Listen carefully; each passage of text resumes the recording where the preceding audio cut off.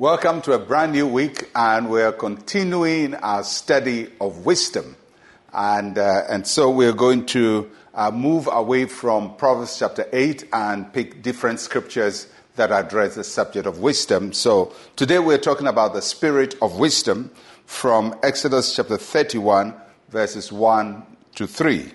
Then the Lord spoke to Moses, saying, "See, I have called by name Bezalel, the son of Uri, the son of Hur, of the tribe of Judah, and I have filled him with the Spirit of God, in wisdom, in understanding, in knowledge, and in all manner of workmanship." Now this has to do with when God wanted Israel to build a tabernacle of worship. This is where he was going to meet them, and this is where they were going to have worship. And God gave Moses the blueprint, the plan, the concept. And then God said to Moses that I have called a particular person among the Israelites. His name is Bezalel, and I've also equipped him. I've poured my spirit upon him, and I've given him the ability to interpret these ideas into reality. So to help Bezalel fulfill his assignment, God said that he had filled him with the Spirit, and there are three aspects of God's empowerment that is given to Bezalel that speaks to wisdom. And this is practical wisdom, wisdom that gets things done. The first thing that God talks about is wisdom, and in the Hebrew it's hakmah. It means technical skill or technical competence. It is the ability to have know-how. So when God calls us to do something, we must have the know-how, just like in everything we do. If you are a pharmacist, you must have a know-how in pharmacy. If you are a lawyer, you must have know-how in law. You must have technical skill in those fields. So wisdom has an aspect of technical skill. Most of the time, we go to school to get this technical competence. We have to learn particular sets of information in order to acquire the wisdom to be competent in a special area. So when moving in wisdom requires technical training or technical competence.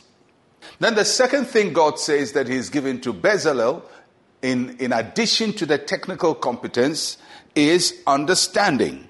And in the Hebrew, that word that is used means the capacity to think. So he has the technical competence. Now God gives him the capacity to think. Every job is a thinking job. No matter what the job is, whether it's boxing, it's athletics, it's medicine, it's carpentry, whatever job we do is not immediately a physical work. It is a thinking job. So if you don't have the thinking ability for the work you're doing, you may be physically ready for it, but if you don't have the thinking ability, you will not be able to do it. So God enabled Bezalel to have a mental grasp of what he's about to do.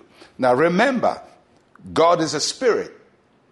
He gives Moses instructions. Bezalel is not there. And Moses goes to tell Bezalel, this is what God says we should do.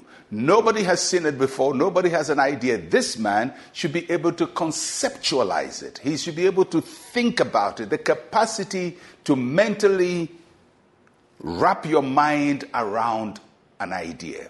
That is wisdom. So it's a technical competence, and it is also the mental capacity to hold an idea. Thirdly, God says, I've given him knowledge. Knowledge, the Hebrew word that is translated as knowledge, means mastery. Mastery over something. So Bezalel is going to have three things that will enable him to execute God's assignment. He's going to have technical skill, technical competence in what he's doing. He's going to have the mental ability to wrap his mind around it. And thirdly, he's going to be a master of what he's about to do. So when we say we are walking in wisdom, especially when it comes to getting things done, not wisdom in terms of philosophy and talking about things and just talking about them, but wisdom that gets things done requires technical competence. It requires the mental capacity for us to control what we have, and it requires that we be a master of what we're doing. That is how wisdom executes things with excellence. And I believe the same God who anointed Bezalel with wisdom, understanding, and knowledge is your God. And he will also anoint you with wisdom, with understanding and knowledge for the assignment that he has called you to do. Let's pray. Say with me, Heavenly Father, anoint me for my assignment. I receive wisdom, understanding, and knowledge for success. In Jesus' name, amen and amen. It's yours. Receive it in Jesus' name. I'm Pastor Mensa Otabil. Shalom, peace, and life to you.